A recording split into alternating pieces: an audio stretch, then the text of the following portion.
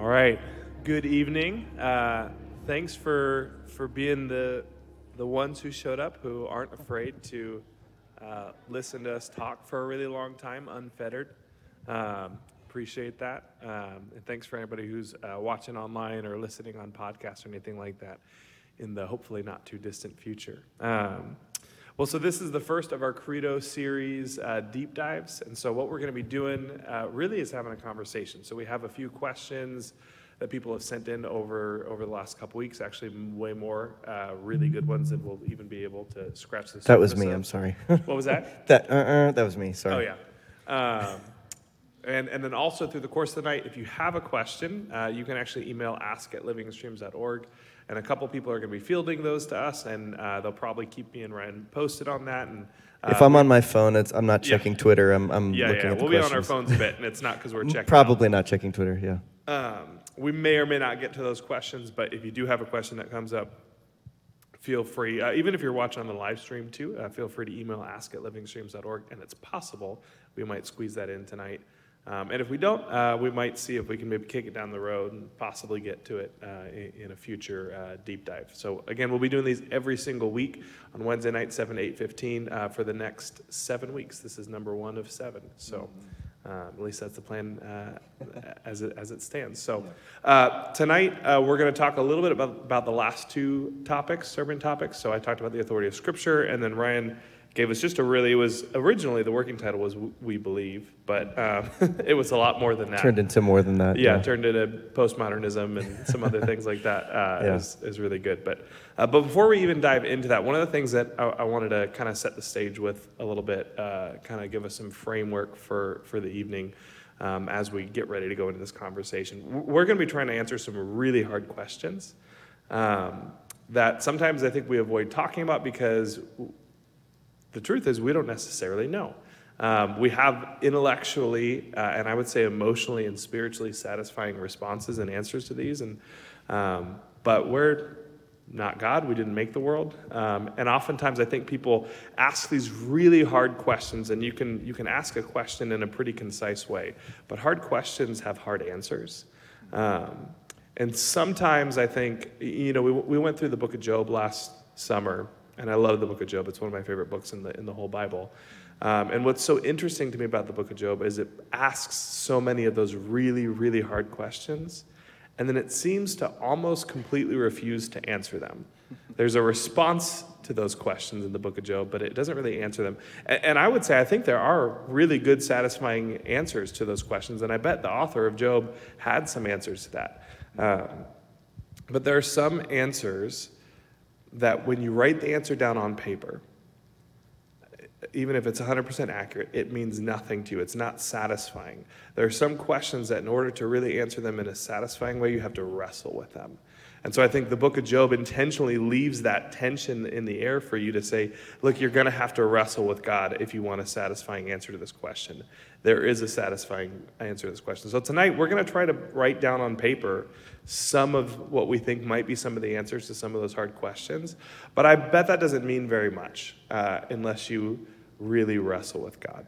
And so I'd really encourage anybody who is wrestling with these questions to actually wrestle with God as you address these questions. And at the same time to recognize there's a couple places where maybe one of the 4 of us might have a slightly different perspective, might even disagree, because again, we don't really know. We're just doing our best to follow the Lord and to figure out what's true and to listen to Jesus because we believe he is the source of truth.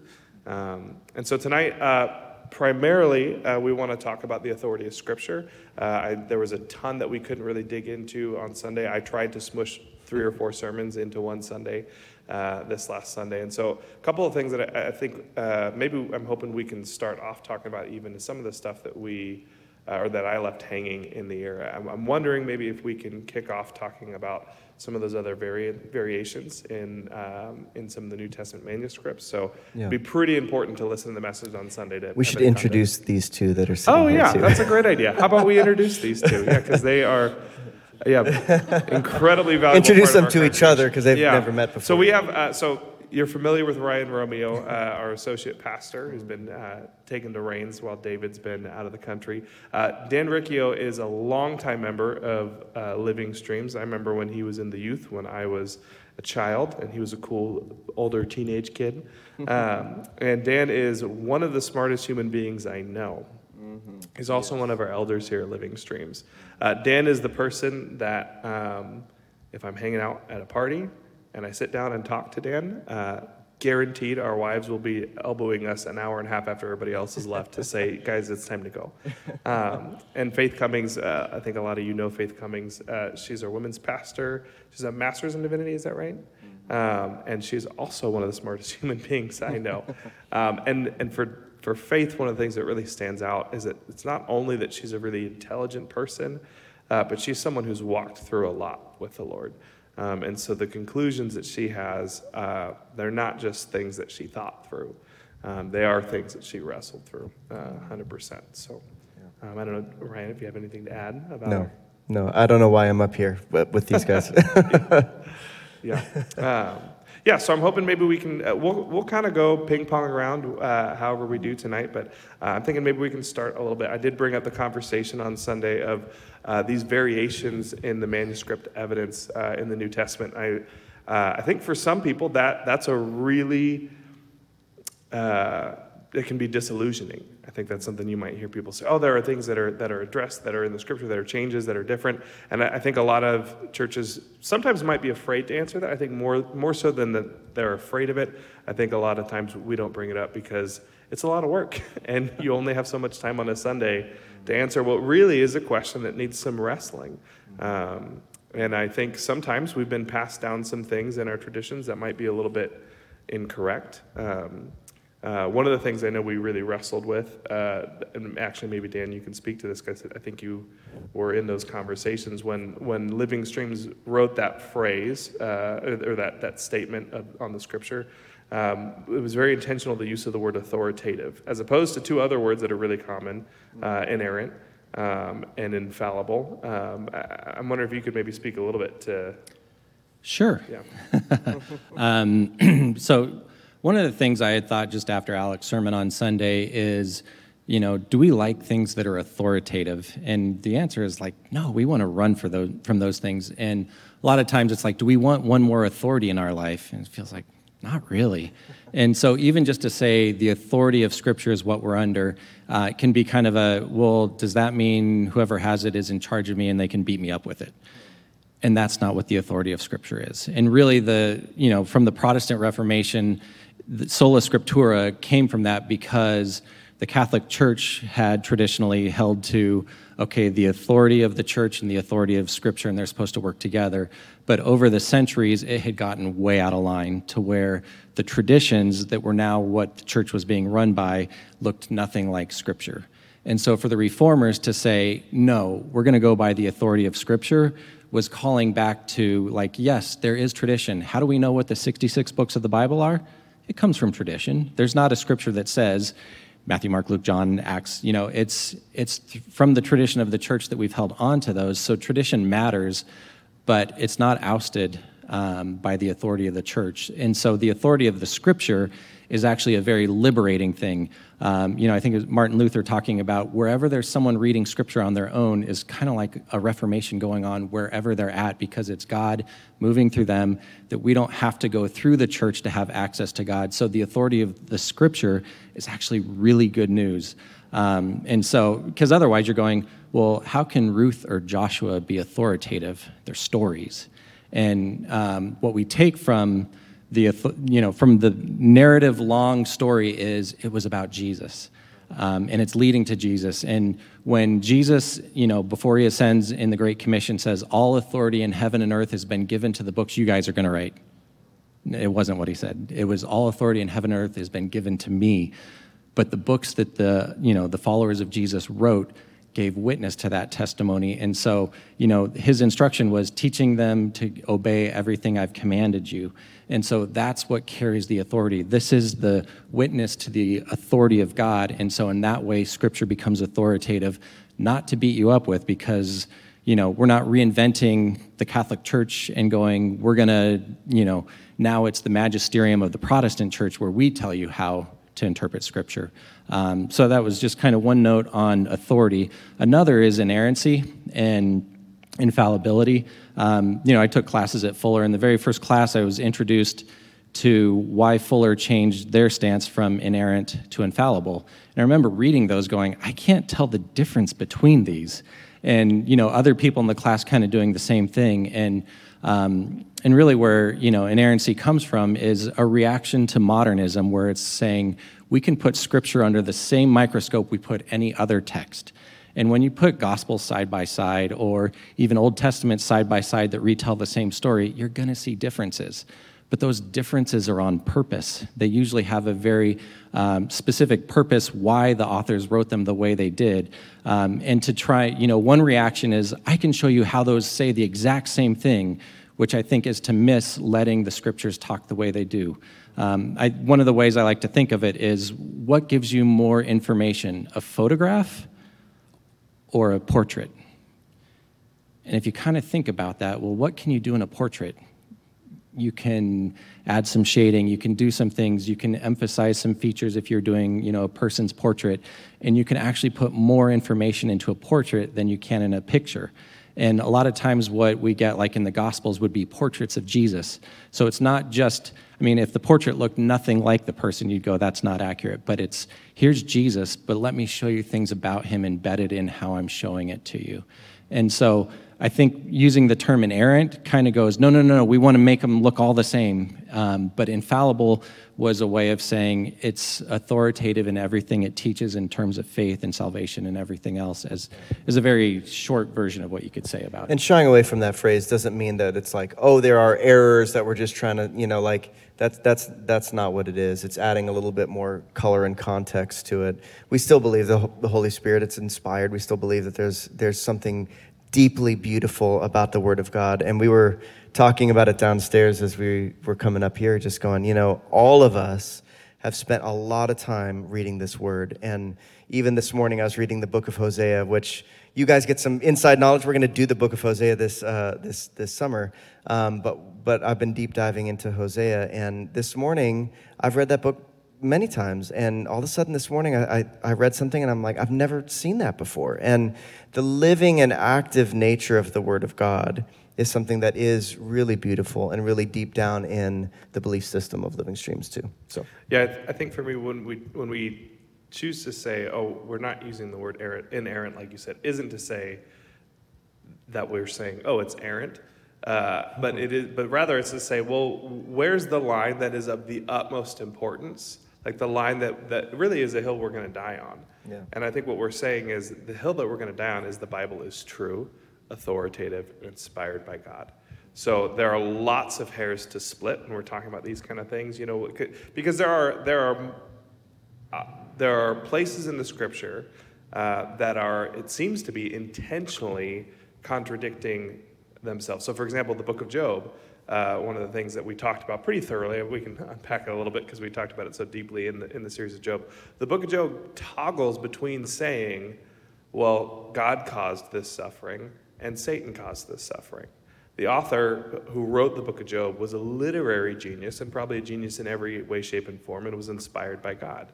And so is that an error? Well, some people might split a hair and say that. I'd say absolutely not. I think it's very clearly intentional and purposeful. And when people just assume, well, the Bible has errors and it has mistakes in it, I think we miss out on really digging deep and finding out what was intentionally said there. It's almost like the Christian version of what you'll often hear atheists accusing religious people of doing when they say, oh, the God of the gaps theory, right? When they say, well, you just assume that God is, you don't understand a thing, and you just say, well, God waved a magic wand and it's done, and then you never understand, you never learn, you never pursue.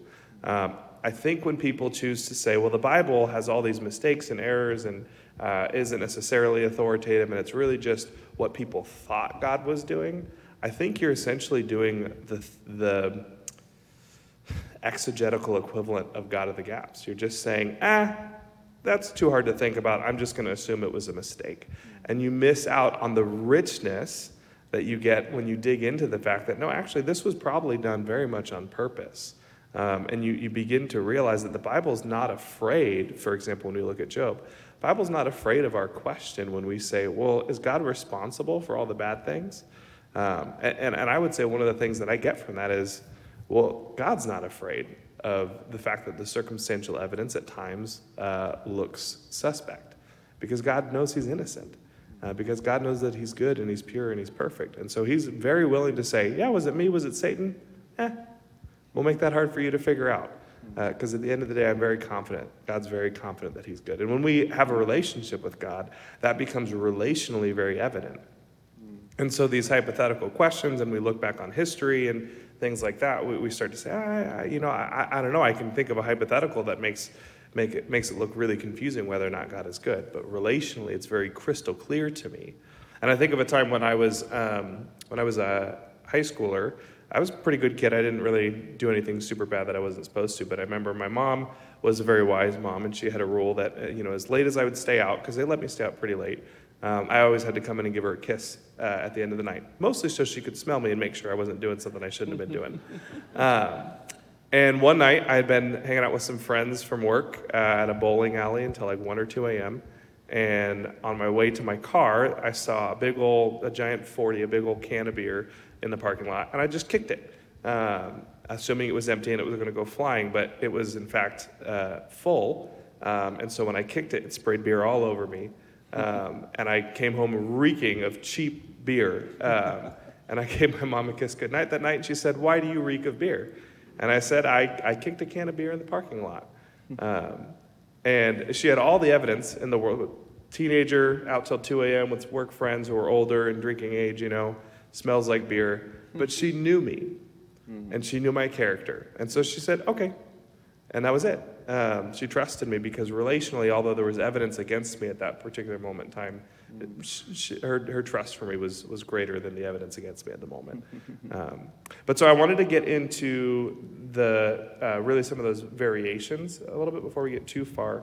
I brought up a few of them, more of the significant ones. There's one I avoided on Sunday, not because I wanted to avoid it, but because it was a bit more work, that I just knew that it wasn't possible. But it's actually one of the ones that I think is scariest if you don't get into it. But again, when you really do get into it, it's very satisfying. But the end of Mark, I'm wondering if anybody has dug into that a bit more. I did come prepped to talk about that, if not, but Dan or Faith or Ryan, I'm not sure if that's on your radar. But you want to talk about it, Daniel? Yeah, Mark 9 I was just going to say 20, or Mark 16, 9, 20. I'm comfortable with that it was added later, and it's never bothered me, so I don't spend any time on it. Well, and I think the way that we were talking about it, so, a lot of times when you read scripture and you'll dive through it, and the book of Mark is one of those, you'll come across a footnote, and the deeper you dive into your Bible, you'll come across a footnote that says, earlier text didn't have this section in it. And so even for me, before anybody threw that out at me, I would read that and go, interesting, okay. And as Alec and I were chatting about it, you could see where that section was added later, and you could go back and say some of the earlier texts did not have that section in it. The satisfying answer for me is that section about Jesus' resurrection and everything else is fully explained in the other Gospels, which means to me, I'm going, Mark is not in any contradiction to any of those Gospels. And even if you take that section and you go, well, okay, it was added later, it does not change at all or one bit the fact that the other Gospels very much, and we've been talking a lot about this lately, very much back up the resurrection of Jesus, very much back up that there were a lot of people that knew that Jesus was resurrected, and even like Alec was talking about, the connotation even in the early writings were, here's the name of the person who saw Jesus, go and talk to him. Like there are live witnesses right now. So there is a deep confidence in the resurrection of Jesus that is so thoroughly saturated in the other Gospels that when I read that footnote, I go, okay, well, it was added at a later time. I feel very similar to Daniel. It's like, that doesn't really bother me, so. I have no issue with it being added later either. The Greek is very different in that portion than it is in the rest of Mark. However, I think it's interesting that the person who added actually just pulled from other passages, and everything that's written in that portion you will find elsewhere in the New Testament. So whoever it was being careful to stick within what he actually saw happening in the early church. Yeah, and I think the way someone would phrase it if they were really trying to pull, the rug out from under your faith would be to say, well, Mark 16:8 ends with, and the woman saw the angel, and the angel said Jesus was resurrected, but then there's no telling of the fact that we don't hear that they saw Jesus. And wow, isn't that a problem? And by the way, Mark was the first gospel, the first of the 4 that was written, and so really the earliest one says, we didn't see Jesus resurrected. But the thing is, the thing I would add to what you all said too is, actually Ryan talked about this not so long ago. In 1 Corinthians 15, we have the earliest creed, which essentially affirms the resurrection. And as from what I was reading, most scholars would date that pretty dang early, like possibly within months of the resurrection. But likely, at the very least, like very latest would be 80-40. But very well could have been pretty shortly after Jesus was resurrected. So we have the resurrection affirmed before the Gospel of Mark was even written. And the Gospel of Mark, even if it did end at verse 8, which it probably did, doesn't conflict in any way, shape, or form with the resurrection. In fact, we have an angel declaring Jesus has been resurrected. So it's not quite as damning and as problematic as people say it is for our theology. Again, like every other variation, it doesn't change our theology one bit. Yeah, it's good. Yeah. Well, yeah, I think one thing I'd love to hear Dan talk about a lot. Here's a phrase. Ryan and I, we've said this 1,000 times. We've said, one of the phrases that people should hear said in the church, but we just really would have to take a whole Sunday or 2 to do it, maybe an event like this, is the phrase, the editors of the Old Testament. So I talked about a little bit on Sunday. I said, I'm not going to dive into the Old Testament because it's a whole other thing. But I'd love to hear maybe Dan or Faith, maybe you could tell me what I'm talking about when I say the editors of the Old Testament, and talk to us about that a little bit. Nobody wants to go first? I don't mind, but you can start. Okay. Basically, we know that a number of the books of the Old Testament were written in portions, and that they were put together by people later on. One of the things that I find interesting, and I know that this, I don't know if this is exactly have to do with what you are saying, but we have to remember that the Greek mindset, which is our mindset, is very chronologically based. The Hebrew mindset is more concerned about lessons. So in both the Old Testament and in the New Testament, you will at times see things put together in different orders, but they put them together in an order, I'm getting repetitive. They put them together in that order so that they can teach a specific lesson.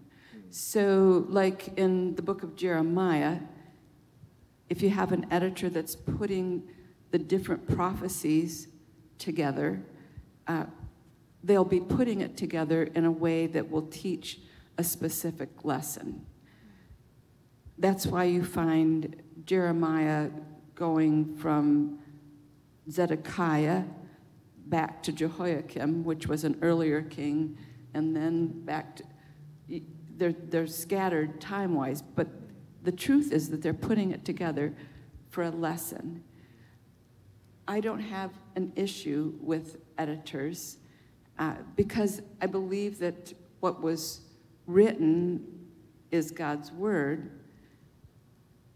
And what I have more of an issue with, I'm going to be honest here, I have more of an issue with those that try to put together chronological Bibles, something that is put together to show you the times. But it makes more sense to us, though, Faith. But you miss. I'm just joking. Yeah. I know. Yes. But we miss the lesson that's being taught. Yeah. Just like I also have a problem sometimes with the one-year Bible. They'll take 10 verses of the Psalm today, and then on another day they'll have 2 of the other verses, and it's like we miss the lesson that's being taught. And I think that that's the whole thing about editing.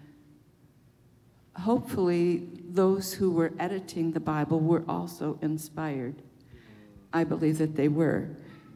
And they're inspired in a way to bring to our attention things that we need to recognize out of what God was doing at the time.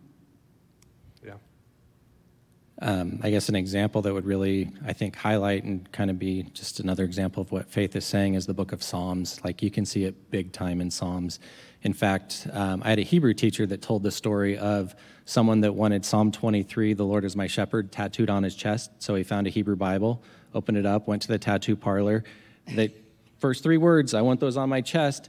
And so he's at a party telling someone, like, "Hey, I got this tattoo." And like, "Oh, really?" Someone was saying, "Well, I'm taking Hebrew." Like, "No way, let me show it to you." Pulls off his shirt, and a Psalm to David. Like, he didn't realize in the Hebrew text that thing that we see as an editorial note, a Psalm to David or a Psalm for David or a Psalm of David, that's actually in the text. English translators have broken it out, and it's not part of the text, but those are the hand of an editor that are selecting and arranging and ordering the texts. And a really good example is, like, if you start at Psalm 1 and Psalm 2, like this runs all the way through Psalm. There's a stream of tradition in, Israelite theology. It's not like they all thought the same, and you kind of see within the scriptures, there's a sect that goes, how you live really matters. We've got to be faithful to Torah. And then there's the southern kingdom that goes, no, you know what really matters is we have a promise from God that we have a king who's going to sit on the throne forever and a temple in Zion. Those are the things that matter. And you open up Psalm 1, "Blessed is the man who meditates on Torah." And it's all about how important that is. But then you go Psalm 2, and it's all about, "I will proclaim the Lord's decree. He said to me, 'You are my son today.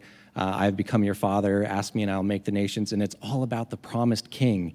And it's going, and, that's installed on Zion. And so you have Psalm 1 and Psalm 2.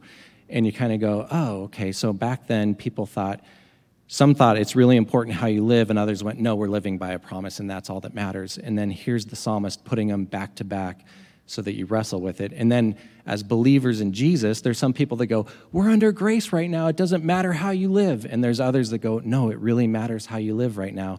And then you go, oh, those Old Testament scriptures are really useful because that same thing we wrestle with now, they were wrestling with back then, but they put it together in such an order that you would continue to wrestle with it. And it doesn't stop there. Like, if you go through, there's all these connections that run through Psalms where they're doing that psalm after psalm after psalm, and you see these threads and then these longer threads that run through whole groups of them, and you start to go, wow, this is amazing. They selected it and arranged it for a reason. And I think the gotcha of maybe secular humanists would be like, it was edited. Yeah, there was editors, And just like Faith said, why couldn't they be inspired? I don't understand why that's any different than, I think what we would imagine, somebody sits down and they're just in a trance, Holy Spirit trance and writing. I actually think it's more beautiful and more miraculous that there is such consistency in a book that's put together from so many different places and so many different moments in history and so many different perspectives that is woven together in such a way that there are these threads that run through the entire Bible, not just the Old Testament, but all the way through to the New Testament. And I find that beautiful. I don't find that a gotcha. I feel like we still believe that this book is divinely inspired, and the editors of the Old Testament are putting it together in a way that tells this beautiful story that is obviously still in line with the gospel that fully comes into the New Testament. But I think really that God was even in those edits is so important too, because we love Tim Mackey. I don't know if you guys know Tim Mackey, but he always talks about the threads that run through the Bible. And he goes, you can find a section of Scripture, and he will take that one phrase that's used in this one book, and he'll call back to all these different places throughout the Old Testament that it's used. And when you look at all of those and the different contexts of those words, it's beautiful. It creates this tapestry that I think is so much more interesting than most people would give it credit. So when I hear the editors of the Old Testament, maybe College Ryan wrestled with that a little bit, but at this point I go, I think it's beautiful. It's clearly inspired. Well, and we believe in Jesus, the Word of God made flesh, who was fully God and fully man. How cool is it that at another level we believe in the Scriptures being a portion of the Word of God? It is a full collaboration between God and mankind. That every word on that page was penned by a human being, and every word on those pages was penned by the inspiration of God. So I think that's actually really beautiful and fitting, and another level of that connection. The other thing is we only miss the fact that the Old Testament has editors by not paying close attention. The Old Testament admits it over and over and over again. We have the Torah written by Moses, and then Moses dies, and the Torah continues. So obviously someone did something there. We have Jeremiah admitting that, saying, oh, well, you wrote this down, then where'd these other pages come from? We have the Psalms doing that, like Dan said. Also, there's a certain point in the Psalms where it says, here end the Psalms of David. And then quite a few Psalms later, we have more Psalms of David. So clearly someone said, well, let's take these Psalms and these ones and we'll put them together in a book. That's relatively obvious when you look at Psalms that there was editing. The other thing that I think is really beautiful, and again, Tim Mackey does a really good job talking about this in one of the courses that they have on the Bible Project. They have these free courses there. Where he talks about the Tanakh, right? So the Old Testament is organized differently in the Hebrew Bible. It's the Torah, the Nevi'im, and the Ketuvim. Is that right, Dan? And so there are these three chunks, basically the law, the prophets, and the writing. Again, I'm looking to Dan because he's the one who actually knows.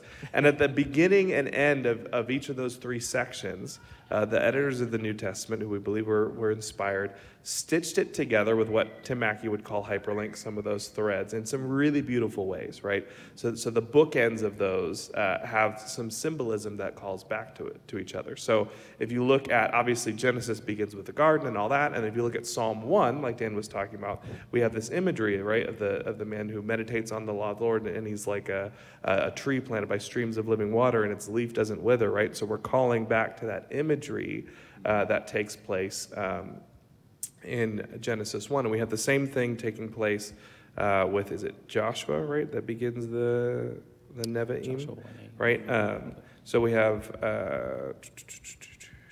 that's not, I didn't write that down there.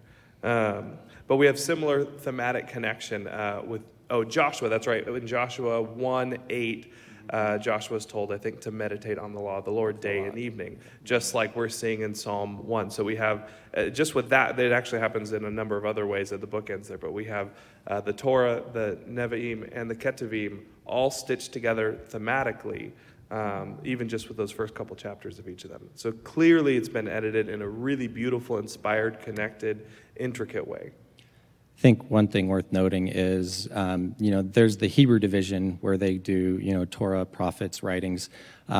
We do like historical books, major prophets, minor prophets, and neither is wrong, but there's something nice about each. One is like to read, so the prophets, Joshua, Judges, Ruth, like all of those are, 1st and 2nd Samuel, 1st and 2nd Kings, that's part of the prophets.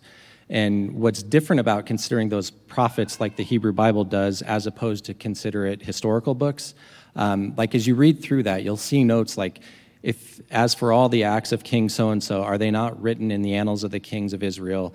Go and read that if you just want the story of what happened. I'm telling you why it matters. And so what you get in the prophetic narrative of what they're calling the prophets, it starts basically at creation and ends in exile. And one description of it is worship at the judgment and justice of God. This is a story of how did I get here? And then the thing that's crazy is it starts all over at Adam again, because you turn to Chronicles and you get a genealogy starting with Adam, and it tells the story very differently. The Samuel King's narrative, it's all the sordid history. It's Bathsheba. It's Absalom. It is Adonijah trying to usurp Solomon. It's messy, it's ugly, and it ends in exile. And then you start over, and it tells the whitewashed version where there's no mention of Bathsheba other than she's Solomon's mother. It tells a peaceful transfer of power. It doesn't mention the northern tribes of Israel at all. And what you end up kind of getting is it tells the same story, but in very different ways. And it's instructive in terms of sometimes, I've created messes in my life, and I've had to be able to tell my own story in such a way that says, I know how I got here, and I'm learning from it, and God is using this. But then there has to be a time where you can tell your story differently, where you don't stay in despair and beat yourself up and live underneath that, where one tells the story of how I got here, the other tells the story of how do I live now. And so the other goes a little further beyond exile with a little bit more hope, and it's going, I still need to understand my story, but I need to understand it in a new way. So there's more of that arrangement that matters. I think we need to tackle a question. Yeah, I was just thinking that's actually a pretty good segue into one of the big questions that we had come in a couple of different ways, articulated really well. And I don't have time to read you the emails that got sent in, but I think this question we kept hearing from a number of different people boils down to this. How is it that God is good if we see him in the Old Testament commanding the people of Israel to wipe out entire nations, peoples, children, animals? How is it that God is good if he chose to give laws to regulate slavery rather than laws to abolish slavery? And I think an answer that a lot of people that we see who are maybe deconstructing, who are going down a track that seems to be working away from the authority of Scripture. Dan told me about an interaction he had with someone in an online class he was having around this, where people are finding it more convenient to simply say, well, that's just what the Israelites thought God was saying. They thought God was saying to do this. They thought God was giving these regulations. They thought, but that was their perception, that was their perspective, that was their truth, their belief of what God was saying. But we now know that they were wrong, and there's no way that God was saying those things. So what do we do with that? And if we are holding to the authority and to the truth of the Scripture, and we are saying, well, God did say that, or maybe the question is, do we misunderstand? Are we reading wrong? Are we missing something? Is there something in the Hebrew that we don't know? Because the question for us is always, well, what is the Bible saying? And sometimes we're wrong about what the Bible's saying. But if we are going to say, well, if I understand it correctly, it says this, well, what do I do with that? So what do we do with that? You want me to do? Yeah. Nobody wants to touch this. Are you sure? Do you want it to? Faith, yeah, because I'm going to correct it. No, I'm just kidding. Well, I think, I'm, as I've wrestled with this over the years, because I've definitely wrestled with it. I think anybody who spends a lot of time in Scripture occasionally comes across things that you're like, that is troubling to me. I don't know what to do with that. I think in any of those situations, I'm always challenged to say, okay, what do I do with that? Do I shelf it? Do I try to answer it? I'm pretty stubborn, so I like to try to answer it whenever I can. And as I tackled this question, I think there's two different ideas. Obviously, and probably one of the two of you could speak to this a lot more. Historically, the way that slavery looked, especially in the New Testament paradigm, was very different than the way that we think of it. In terms of transatlantic slaves, it's a very different thing. There was this sort of transactional thing that was going on a lot of times, and I will let them expand on that.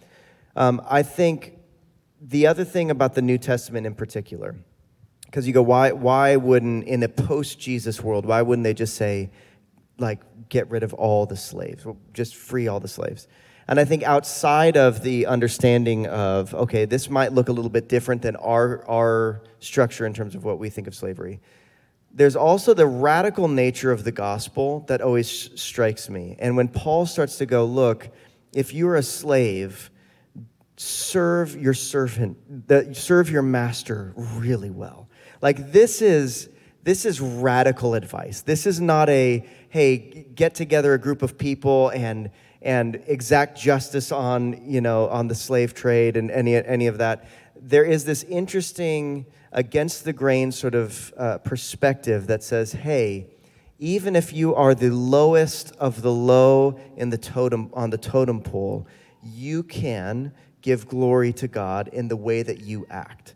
And even when we're talking about Paul in prison, all of these are opportunities in a New Testament paradigm to give radical testimony to who Jesus is. And so the New Testament advice for slaves to glorify God in that circumstance, to me, strikes me as that is very Jesus-like attitude on the opposite side. But now maybe one of the two of you can speak to the way that slavery looks. I think one of the important things to note in those household codes when it talks about slaves obey your masters, the very next verses, so I think it's Ephesians 6, I want to say 2, but I could be wrong, and Colossians 4, both of them say things along the lines of masters treat your slaves as equals and provide them justice, which is out of this, like just outside of the world for a slave to be given that kind of, so it's, to say, why didn't Jesus come and abolish slavery? It's, well, actually, if you read the New Testament, this is not supporting anything other than, totally different treatment of slaves. A couple other notes. One, like Ryan said, we think 17th century triangle trade, and slavery then was not resourced by kidnapping for the most part. And it was more like internships, really, and it was a way up for people. Don't tell our interns that. Yeah, I know. It'd be like, abolish all internships, but slaves could earn enough to buy their own freedom and things like that. So it's a different institution than we think of a lot of the times. Actually, I have a friend of mine, Sean McGeever, who's a professor at Grand Canyon. He's writing a really in-depth book on slavery, going through all of that. Had the opportunity to be in Europe and sitting, and I was telling him, one cafe outside of Oxford says, first coffee, 1651, and the other one says, first cafe, 1651. And he's like, well, you know why they're there, right? That's when the slave trade, I was like, oh gosh, that's when those things started flowing. But another thing to note is Jesus goes deeper to the root of slavery. And like on one hand, it's like the Gospels don't mention slavery, but think about Matthew. It starts with the slaughter of the innocents, the 2-year-olds. Out of Egypt I've called my son. And it's kind of going, wait, this is like the Exodus revisited. And the whole thing ends with a Passover resurrection of Jesus, that Jesus at a Passover meal. And you start going, oh, wait, this is the Exodus. Matthew's rewriting the Exodus narrative, but he's telling how Jesus fulfills that story, or how he embodies that. And you go, oh my gosh, from beginning to end, this gospel is a story about liberation from slavery, but he's going to the very root to go to the source of slavery, which is spiritual, to defeat the spiritual forces that enslave people. And then he can take someone and say, hey, if a Roman soldier asked you to carry their pack a mile, take it too. So instead of just changing their circumstances, he changes how they relate to their circumstance, because now they're going, I'm a free person carrying his pack. And so God can do liberation in strange places. And so, anyways, I'm kind of getting off on That's that. good. But. I have a little bit of a different perspective on all of this. I think that there were times where slavery in Scripture was really bad. I look at Abraham and how Abraham and Sarah treated Hagar. She was a slave, and she was used and then thrown away. I have issues with that.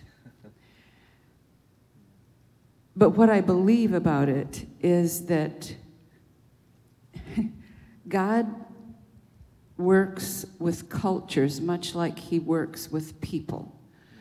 If you knew me when I was in my early years as a believer, you would not want me as your pastor. Sorry, I'm just being honest. I had a lot of growing to do. I had things that I was doing that would not have been good. But God loved me where I was at, and he worked with me where I was at. He taught me, he changed me, but it's been a process of years of walking with the Lord where I am not the person that I was. And I think much the same can be true of cultures. God works with cultures over time, and cultures, the early cultures, did God want men to have more than one wife? I don't think so. Did God want them to have slavery? I don't think so. There's a whole list of things that I think that God probably did not like. But God was teaching them who he was, and he knew that just if he had told me at the beginning of my Christian life, these are the ways you have to be, I would have despaired and given up, because it wasn't possible for me to make those changes that fast. And I think the same can be true of society. We have ways of thinking, and it takes years for our ways of thinking to develop into the ways that God thinks. It takes me that, and I know the Lord, and I love the Lord, and it takes me years. So I think we have to accept the fact that it is going to take society time to begin with much evil and turn into, if they listen to the Lord and if they allow themselves to be changed by the Lord, we will change into somebody that will live and honor and bring glory to the Lord. I think something that just echoes, like if you're kind of going, well, didn't God give laws for slavery then? I think something that I've appreciated is the picture of Moses is on top of Mount Sinai getting the law, and up there he gets, here's the ideal. This is how it should be. But God also goes, but I know what you guys are like, and I know what it's like at the bottom of the mountain. And so like one example of that would be marriage. The ideal, from the beginning God made them male and female, and what God has put together, let no one separate. At the bottom of the mountain, I know about your hardness of heart. I want to give you a way forward. Yes, it's broken, but if you have to provide a woman a certificate of divorce, you actually give her status. So yeah, it's a broken way forward, but it's a way forward, and I know what it's like at the bottom of the mountain. So if you go and have a meeting with God on Camelback Mountain and you get the ideals, and then you come down and you go, man, life is hard. Scripture is witness to, he understands that, and there's mercy. And we kind of think law, hard, mean, whatever, and it actually gives witness to a God who understands us and works with us and goes, I'm really committed to you, and I will give you a way forward, knowing that you're going to limp broken and everything else, and I can still bring you to where I want you. And let's not forget on that particular subject too, the Lord, there's a really wonderful biography of William Wilberforce by Eric Metaxas. Almost all of his biographies are really wonderful. But if you read through the life of William Wilberforce, a lot of people don't even know that guy's name or who he was, but he was the man who pretty much single-handedly ended slavery as a legal situation establishment in the vast majority of the globe. And it's because one day he was having a time with the Lord. He was having a personal quiet time, and the Lord spoke some very specific words to him and said, I'm calling you to the abolition of slavery and the reformation of manners, which was to say, making society not so gross. And the guy devoted his life to seeing the abolition of slavery in a time when that was not popular and he had no allies. And the day before he died, he saw the last major empire abolish slavery. And so that was because the Lord spoke to this man at a time when slavery had hit its peak disgusting perversion in society and in history. And it was the Lord's word that ultimately brought about the end of legal slavery in the world. The Lord is very patient with our wickedness. And I think, so to address the other part of that question, the other thing that kind of came paired with that, right, is the question of, well, how is it okay when God says, wipe these people out? I'd say my perspective on that a little bit, and this is definitely one of those questions that you have to wrestle, because we'll lay this question out, and I don't think it means anything unless you've seen and tasted of the goodness of God, and you can trust him when you're not so comfortable with one of the answers. And I think that we could come up with a handful of different answers. For me, what I tend to do with that is I think about the reality that the only reason that that is so hard for us to wrap our mind around is that we live in a world that is saturated, soaked with, and sustained by the mercy of God. So much so that when God chooses to withhold that mercy in any way, shape, or form, it becomes offensive to us, right? We are in some ways like the kid who's so used to getting to have dessert for breakfast every single day that one day when mom says, you need to have broccoli today, it's offensive and it's a problem. We are so used to God saying, I'm going to be patient with your wickedness. I'm going to be merciful. I'm going to be just. I'm going to wait. I'm going to give you every opportunity. That there are certain moments when the Lord says, I'm not going to do that today. And I think of the Dayenu liturgy that we just did at the Passover that the Jews have been doing for thousands of years, saying at every point in their history, it would have been enough, God, if you had just done this and not done the next step. And it would have been enough, but you kept going, you kept going, you kept going, you kept going. And we can say thousands of years of Dayenu of it would have been enough. And so I think when the Lord says, look, in this particular society, I'm choosing to not hold on in my mercy, but to pour out justice today, that's really upsetting to us. But I think the Lord is every bit within his right to do that, because I think we have no concept for how wicked our small sins are. And so we just get desensitized. The other thing that you said, well, what about children in that situation? And I think that's a very fair question. And this is uncomfortable even to say, but I think if we look at, depending on your theology and what happens with kids, a lot of people would say, well, I think before a certain age, someone is, there's the age of accountability people talk about. It seems that probably, maybe a child is going to end up being with the Lord in eternity.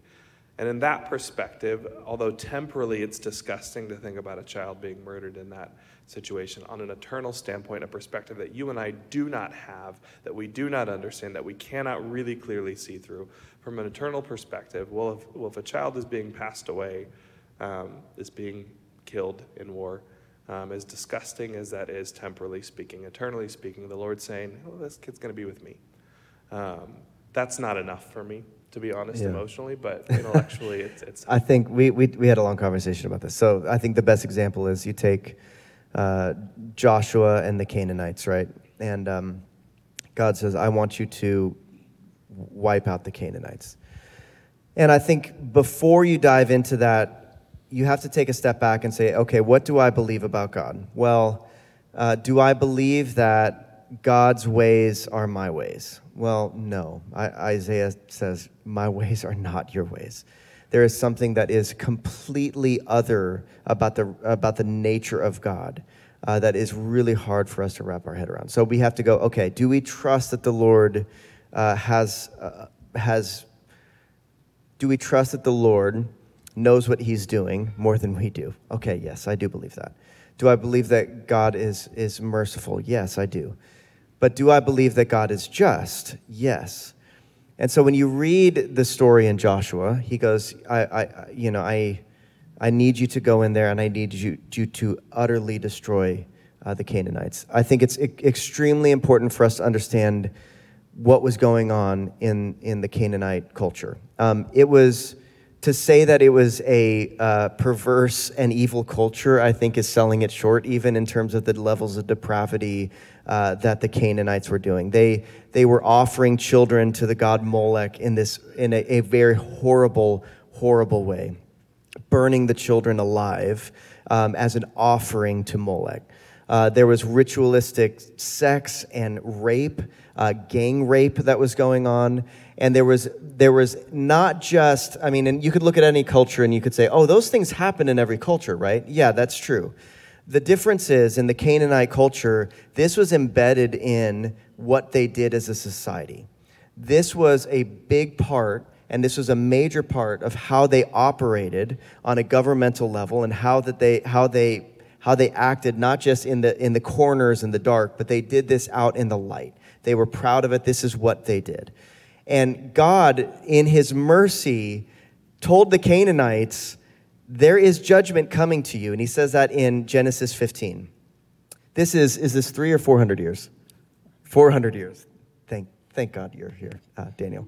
400 years before judgment actually happens in the Canaanites. So there is this, again, when we say God is slow to his anger, he is. And for the story of the Canaanites, he was very slow in his anger toward it. but I do think that this story is shocking, and I think it's supposed to be. And I think for a lot of us, we go, in our current culture right now, we're very comfortable. For generations now, we have heard about war that's happening outside of America. We've seen some difficulties that have happened here. None of us, unless you're not from, I'll just say, most likely none of us, have experienced what it's like to have another country come and conquer you, take your children away from you, destroy things that you love and care about so much. And we were talking about, like, why is the Old Testament so violent? Well, because humans are really violent. We are, at our nature, very violent people. So when you look at what's going on with the Canaanites, to me, I think there is something that God is saying. Unchecked sin runs rampant, and we tend to go, oh, that's like, maybe it's gross and it's kind of bad sin. No, God's going, this is something you need to be so careful of. This is dangerous. Unchecked sin cannot keep running amok in the world. And God's going, we need to stop it before it grows anymore.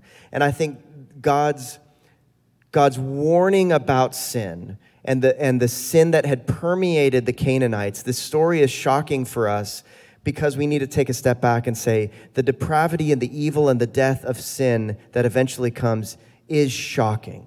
It's shocking, and eventually it gets to this point of Canaanite level. And I think for me, this is something that, and the funny thing is like I kind of came to that conclusion early on in my walk with Jesus. And in my 20s, I was like, yeah, I am satisfied with that answer. That feels like yes, I understand that. Then I started having kids. And I remember so clearly, I was holding Toby, my son, he's little, and I was reading that story. And I was like, ooh, Lord, I don't like this story again. I thought I was over it, but now I'm wrestling with this story again. I don't like it because now I'm holding my son, and I'm going, man, this story just feels so different. And I think time and time again, some of these things, they are hard because they're supposed to be hard, because we're supposed to wrestle with them. But there is this thing that we can't get past, and Faith and I, and I'm sure Faith can add a lot of context into this too. When we talk about the judgment of God, do we really believe it? Do we really believe that God's judgment is good? And honestly, there's many times where in our current context, we go, oh man, judgment, that sounds horrible. That sounds so difficult. There are times in life, though, when you go, Lord, I want justice. I need justice. And Faith, you had an excellent story about that. I was asking the guys before we came on, I said, when you talk to me about justice, I'm not sure if what my story is appropriate to share. Do you think that this is okay? It's fine. It's just between us. There's nobody else in the room. It's fine. Yeah. They said, go for it. In the past, in the far past, I hadn't been concerned about justice. It was, okay, yeah, God's just. And then when I discovered some of the things that had been happening in my family, if you want to know the truth, it was like, God, why didn't you kill him? I was angry with God that he didn't kill him. Why would you let that happen? And I think that one of the things that has helped me is I heard a man from, what's that? Youth with a Mission. YWAM. Yeah, YWAM. I'm a fan. Anyways, he was talking and he said, we don't judge God by what we see in Scripture. We judge Scripture by what we know of God. And one of the things that I know about God is that God is love. And I know that without doubt. I have had times where my faith was just brought down to the bare minimum. And what I went back to was, Jesus died for me. I know he loves me. He died for me. So when I read things like this, I believe that God is acting out of love. And it's a struggle to see these things as love. But if you ever come to the place where you face massive injustice, you will come also to the place where you recognize that justice is a part of love. Without justice, there is no love. It's just the way it is. So I believe that God acted in love, possibly on behalf of the children. I think he acted in love because he didn't want Israel to learn the ways of the Canaanites, where they did eventually do that and began sacrificing their own children, throwing them into the fire. But God loves the children, and justice is a part of love. There's one other question that came up in a couple different ways that I want to make sure that we hit. If you have a burning thing, do you want to slip in on there? I think we should have one more perspective on it. I would add, before we put the pin in genocide. One, I agree with what they're saying, that, justice, like if you get angry about nothing, you love nothing, because, anger is moving you to deal with an injustice, and God deals with injustice. So without a doubt, God is dealing with injustice. There is a nuance that I will just throw out there that, like, if you read Deuteronomy, I think it's 7:2, it's the command to, it's usually translated utterly wipe out the Canaanites.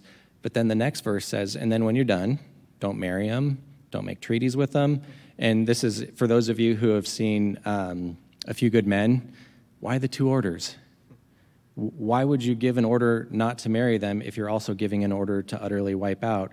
And there's a certain level of, this is an ancient text, wrote in an ancient style, that's performing certain functions, and even the utterly wipe out comes from the Hebrew word harem, but it's a cultic word. It has to do with devoting to the band for worship, like the treasure that Joshua, in Ai, that Achan took was supposed to be devoted to the band, same exact word. And so there is kind of a little bit of, do we understand completely what that means? I don't doubt God was sending him in to do justice. I do suspect it was a little more surgical than the way the rhetoric reads, because as you read through Joshua, it's we wiped him out, we wiped him out, we wiped him out. And then you read, and then this land we gave to the tribe of, and the Canaanites were there because we didn't wipe them out. And then this land we gave to the other tribe, and it's not, a discrepancy. It's doing the way ancient literature worked. And kind of a comparative that I'll make quick is, I had someone close to me go through basic training, and as they would do their marches, they would, do chants, I will kill, I will. And it was preparing them to make hard choices. But if you looked at it from the outside, it's like, this is just bloodlust. And it was no, it was to prepare them for what they would have to do. And there could be a function like that. So I think there's some nuance to look at it with and still hold on to, no, God's doing justice. So we'll try to keep our responses to this quick, even though this is not a quick question. But maybe we can start actually with Dan. I know you just finished up your thought on that. But another one of the questions that felt really important to us that a couple people articulated in a couple different ways is, how do I interpret the Bible? In particular, one of the, like, when people talk about, people say a lot of the things that you say, like a lot of that kind of verbiage, and some people seem to use, the context and the Greek and the Hebrew, and they seem to utilize that to effectively rob the scripture of its authority to say anything. And then some people seem to do that, and they seem to still say the Bible's really authoritative. In particular, one of the questions that I think is a really fair question is, well, what's the difference between when the New Testament is talking about, head coverings and these kind of things that, I'm a pastor, I have long hair, I'm a guy, I'm not supposed to have that. More than long hair, it's dreads. Face hair is there all uncovered, what's the difference between that versus, when the Bible talks about homosexuality, or for that matter, any discussion of morality, how do we know what still applies versus what was maybe for a specific culture, a specific time, and doesn't apply, and what do we do with that? So Dan, I'm wondering if you can kick us off with that, and maybe a couple of us can succinctly throw in our 2 cents. Sure. So one of the first interpretive questions you ask when you're reading a text, like you're reading through Paul's epistles, is especially what we're talking about here. Is this a normative text that everyone in all times is supposed to do, or is this occasional for a specific reason? And you can start with an easy one. 2 Timothy 4, I think, is where Paul says to Timothy, hey, by the way, when you come, bring my cloak, my parchments, and my scrolls. Now, for all of the church throughout time to try and bring Paul his cloak and his scrolls would be silly. And so that's an easy one to be like, no, this is for an occasion.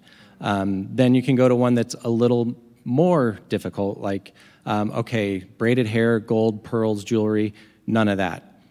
One response to that is, oh, that was cultural, we can set it aside.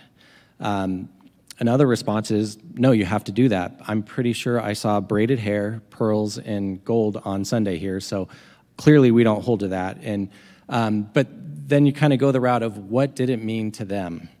And in that context, it was saying, don't dress in such a way that you advertise that you're available for a sexual relationship outside of marriage, probably for hire. And then you go, oh, that's what that meant. We can take what it meant and apply it to what it means now. Hey, women and men, don't dress in such a way that you're advertising. And so you can kind of go, all right, if I understand what it meant, it has impact in purchase now. And one, you could set it aside too easily, like Alec was alluding to, and be like, oh, that was cultural, we don't have to listen to it. Let's listen to it in its culture so that we can understand what it's saying to us now. Then you come to homosexuality. And some people go, that was for back then, we understand differently. And as you look through Scripture, I have a hard time finding witness to giving a positive picture of what homosexuality brings. And I think it falls short just as adultery, extramarital, masturbation, pornography, all those things fall short of the full vision of what God has for us. Homosexuality is part of that. It's worth, just interject, I want you to finish your thought, but it's so important to be very precise when we say terminology, right? Because our culture loves to change definitions. When we say that, I'd say the Bible really clearly draws a line between temptation and sin. Yeah. Oftentimes when in our culture, when people say homosexuality, what they mean is what we would call temptation. But there's nothing sinful about temptation. There's something sinful about giving into it. So being attracted to someone of the same sex, we don't recognize as being sinful. What you do with that in your mind and your heart and physically is, when Jesus says, hey, if anybody even looks at a woman with lustful intent, he's committed adultery. That seems like a fine line, and there is, and that's a really important line. But that's very different from I was born with a certain brokenness and a disposition to have a temptation in this particular way. That's no different. Yeah, and I was going to say too, like even to your point when you're saying making yourself available, I think the equal sort of example in our culture right now is, let's say you go to parties and you're a husband and you take your wedding ring off all the time. What does that mean? Well, that means you're available, right? Like Paul, if he was writing it in our time, would say, hey, don't do that if he's sensing people are doing that. These are real cultural things that are going on. Some of them are pretty clear, like another one, greet one another with a holy kiss. That can make for a really awkward Sunday morning if we took that seriously, There was in 2020. Yeah, there's something about it in the time that we could look back and we could go, okay, yeah, that was for a very specific thing in that culture. But just like Daniel was saying, what was the deeper thing that it was trying to say? And honestly, I think you could look at all these, and these are just kind of different methodologies or different things like that Paul is talking about that are cultural. When you look at homosexuality, I have a really hard time looking at that and saying, oh, it's just a method of the time. Like it was just something kind of like, no, this is something very, very deep in terms of, and even our culture would say it's deep, right? Like they even say it's how you identify. They wouldn't try to downplay it as, oh, it's just a kind of thing that's happening in these days. Like they even say it's a big deal. So I think clearly when you look at that, Romans 1 obviously is the kind of clearest place where in the New Testament paradigm where they talk about homosexuality. But this is not for us coming from a posture of, see, we got you, and this is This is just, again, like I was saying weeks ago, clarity is kindness in the culture that we're living in right now. And the clarity is homosexuality and practicing homosexuality and anything sexual outside of the boundaries of marriage really are an affront to who we are and our identity, our Christ-given, God-given identity. And in the beginning, God created male and female, and the enemy is trying to hit us on very fundamental baseline pieces of what it means to be human. And so I see homosexuality as that same thing. I don't put it in the same camp as, I forbid men to pray with hats on or whatever, with head coverings. So, yeah. I think I cut you off before you were done, so I want to make sure. It's one of those things where it's a hard topic to do sound bites, like just say a little bit, because, I believe Jesus came and died for homosexuals. I don't believe homosexuality keeps you out of heaven. I don't think heterosexuality gets you into heaven. I mean, it's just because God wrote like 600 commands to heterosexuals and 4 to homosexuals doesn't mean he likes heterosexuals less. There's all kinds of ways to nuance that, and it's like Jesus, the offer is come as you are. You don't change so that you can come to Jesus. You come to Jesus and see what he does. And, it's funny, someone close to me, like first time I went mountain biking with them, they, got a gift of a bike, and we went up the first hill, and they were exhausted and stopped and smoked a cigarette. And then we went up another hill, and like for the first several rides, it's decades later now, and that person is one of the elite mountain bikers who doesn't smoke and everything. Sometimes, like, God uses processes, and he's patient. He's really patient. The way Paul says, he showed mercy in me so that in me you would see his unlimited patience to those who might be saved. He's incredibly patient. It's not a get this right so you can come to me. It's I came for the sick. But there's something to saying, that's short of what God has for us. Maybe we can wrap up with faith. Do you have something to say on that, Faith? I agree. She agrees. Did you turn your mic off? Sorry. I agree. Yeah. I would just say to that core question, right? It's so easy to fall down the specific rabbit trail of the question. How do you braided hair versus homosexuality? I would say, I think it's vital, like we were saying earlier on tonight, it's vital that we start from the assumption that the Bible is authoritative and that we desperately try to figure out what it's actually saying, and that we not allow ourselves to contextualize our way out of what it's actually saying, but we allow ourselves to use context to try to understand what God is really saying.